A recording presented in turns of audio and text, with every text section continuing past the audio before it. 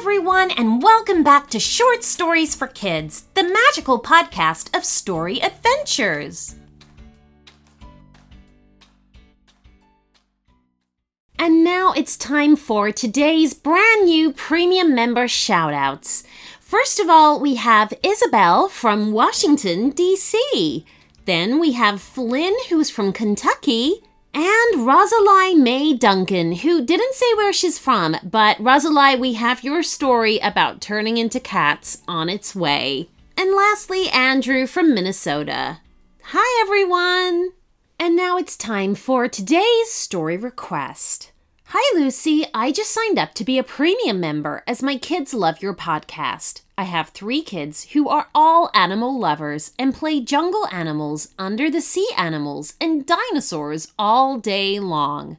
Bob loves octopuses. Andrew loves dinosaurs, especially his teddy ankylosaurus called Bumpy. And Zoe loves peacocks. We're in Ireland, and we would love to be mentioned in a story.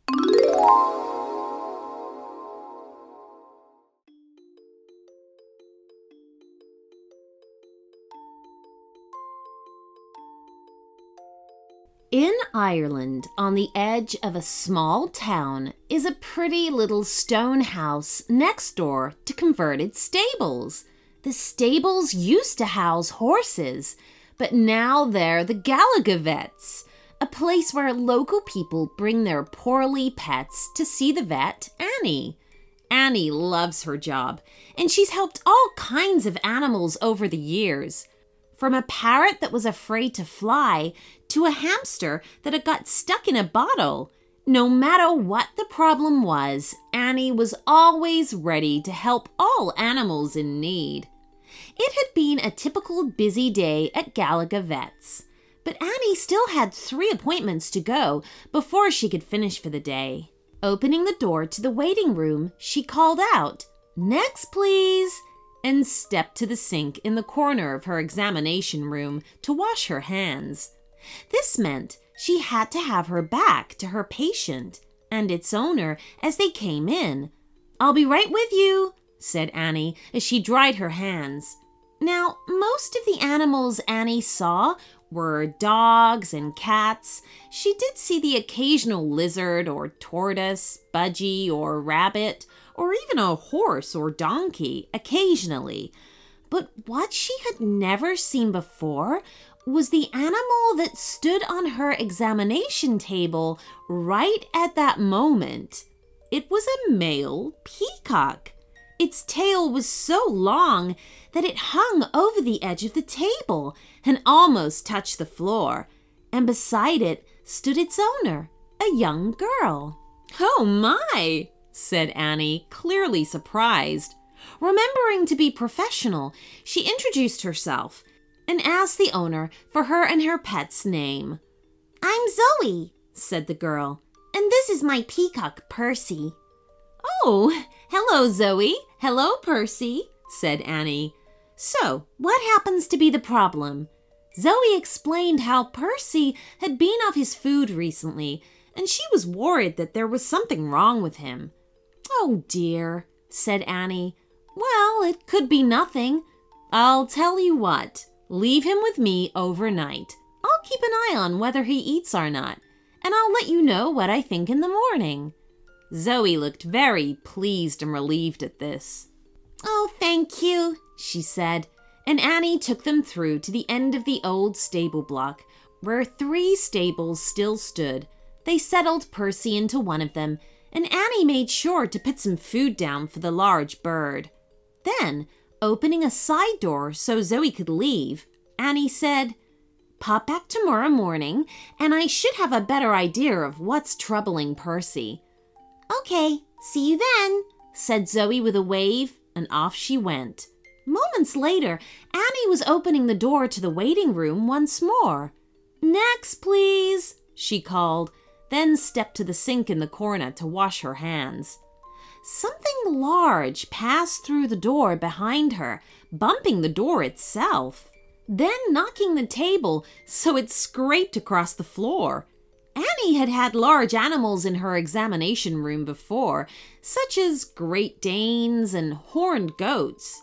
But what she had never seen before was the animal that stood beside her examination table right at that moment.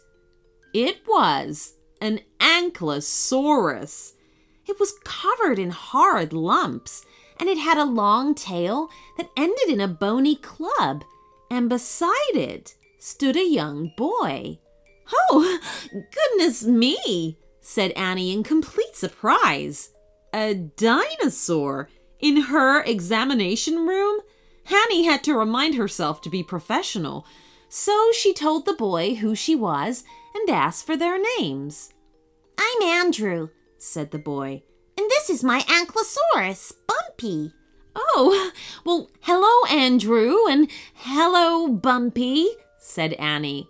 "So, what appears to be the problem?"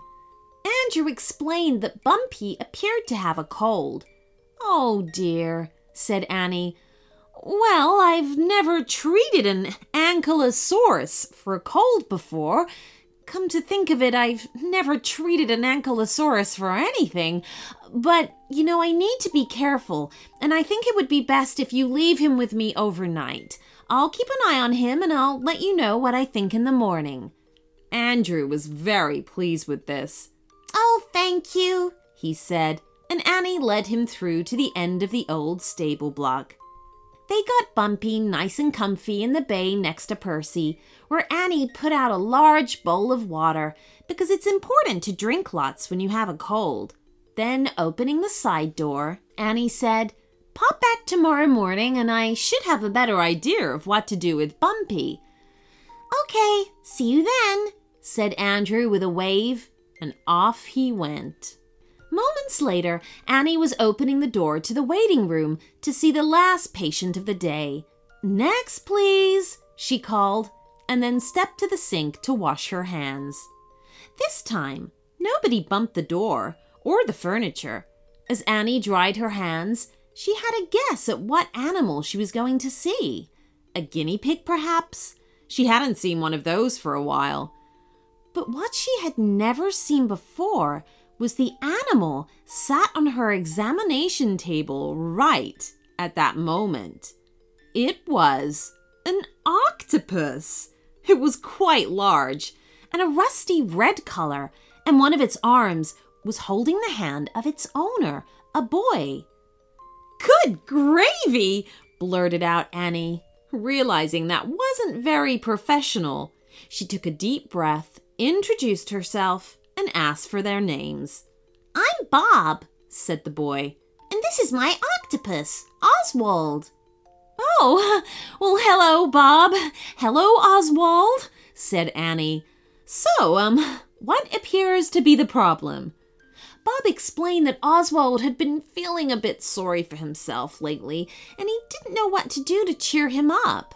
"Oh, dear," said Annie. "That is a tricky one. I think it would be best if you leave him with me overnight. I'll keep an eye on him, and I'll let you know what I think in the morning." Bob was very pleased with this. "Oh, thank you," he said, and Annie led them through to the end of the old stable block. Luckily, she had a large empty fish tank she was able to set up there, so once it was full of water, Oswald had somewhere to settle down and relax. Then, opening the side door, Annie said, "Pop back tomorrow morning, and I should have a better idea of what to do with Oswald." "Okay, see you then," said Bob with a wave, and off he went. At last, Gallagher Vets was quiet. All the patients had been seen, so all Annie had to do was lock the door and clean up. Once this was done, she headed next door to the stone house where she lived and set about making her dinner before returning to the vet's to look in on Percy, Bumpy, and Oswald. "What an unusual bunch you all are," she said with a smile. She spent plenty of time examining them all until at last it was time for bed. "Sleep well, you three," she said, then switched off the light. "See you in the morning." Several hours later, long after Annie had fallen asleep, A dark van rolled quietly onto the Gallagher Vets parking lot with its headlights off. Inside, two dark shapes looked over the house and Vets. Is this the place, Nettie? Asked the larger of the two people. Of course it is, Connor, you great big lumbering lummox, snapped back a female voice. Do you think I didn't know where I was going? Connor flinched. Oh, but it is dark outside, Nettie. It's hard to tell where we are. Of course it's dark, Connor, you bumbling buffoon, barked Nettie. You can't go burgling a vet's in the daytime now, can you? But, Nettie, how will we see what we're doing? Asked Connor. Well, that's what flashlights are for, dummy, growled Nettie. Now come on, time's a-wasting. The pair of them crept silently from the van and approached the locked doors of the Vets. In moments, they had broken the glass at the bottom of the door and were inside. I hope we find lots of puppies, said Connor, as he waved his flashlight around the waiting room. Or kittens, said Nettie. We could sell kittens just as easily. I can't see no puppies or kittens in here, said Connor. Perhaps they're through here, said Nettie as she opened the door to the examination room. Nah, said Connor once he was inside. There aren't any puppies or kittens in here either. Are you sure we'll find some puppies or kittens here? Said Nettie, not sounding so confident and rude now. In truth, Nettie had no idea if they were going to find puppies or kittens here, and now she was worrying she was going to look foolish in front of her brother. And she hated to look foolish in front of Connor. Of course they're here somewhere. They must be through this door. Eventually, they found themselves entering the end of the old stable block. The room was in darkness, but their flashlights could see 3 old stable bays to their right, a door to the outside on their left, and some animal cages against the end wall. Look, cages, whispered Nettie, shining her flashlight beam forward. Let's try there. They were just passing the first stable bay, where Percy the peacock was sleeping, when Bumpy the ankylosaurus did an enormous dinosaur-sized sneeze. Achoo! Nettie and Connor jumped in fright at the noise, when Percy awoke with such a start that his long tail feathers all stood up on end, making the impressive fan-shaped male peacocks are so famous for. Startled by the sudden movement, Connor shone his flashlight on the peacock's tail. Peacock's tail feathers are covered with eye spot pattern, and when they're held upright, it's like 100 yellow eyes staring right back at you. And it's those eyes that Connor could see now. Ah! He screamed in terror. Monster! He bolted for the side door, but in the darkness, he hadn't spotted Bumpy's club-like tail poking out of his bay. Connor managed to collide with Nettie and go tumbling over the tail onto the hard floor, sending both flashlights spinning across the room. What are you doing, you great big brute? Complained Nettie. I can't see a thing now. Oh, there's a monster in here with us, wailed Connor. Listen, I can hear it moving. Sure enough, they could hear a wet, slithering noise coming towards them. Seconds later, the pair of them began to scream as arms covered in suckers circled their bodies. Annie had slept through all of it. She got up the next morning, showered, made a quick cup of coffee, then popped across to see her patients. And that's when she found Oswald with his arms wrapped around the 2 burglars. By this time, Zoe, Andrew, and Bob had arrived. The police had already taken Connor and Nettie away, and the broken pane of glass in the front door had been boarded up. "I've got good news," said Annie brightly at the 3 owners. Zoe, I'm pleased to say that Percy is eating properly again. It turns out he'd swallowed a pine cone that was blocking up his insides, but he had such a fright when one of the other patients sneezed that he coughed it right up. Oh, that's amazing, said Zoe, and gave Percy a loving cuddle. Andrew, I'm glad to say that Bumpy appears to be over the worst of his cold after a good night's rest. I think he's safe to return home. Oh, fantastic, said Andrew, and patted Bumpy's lumpy head. And Bob. It turns out Oswald was just feeling a bit useless, so I've offered him a job as a security guard. He's brightened up no end. Oh, awesome, said Bob, and gave Oswald a multi-armed hug. Now, if you can all excuse me, I've got to see my first patient, said Annie with a smile. She was really hoping it would be something normal this time, like a Chihuahua or a Persian cat. Something simple. So you'll never guess what was on her table when she finished washing her hands.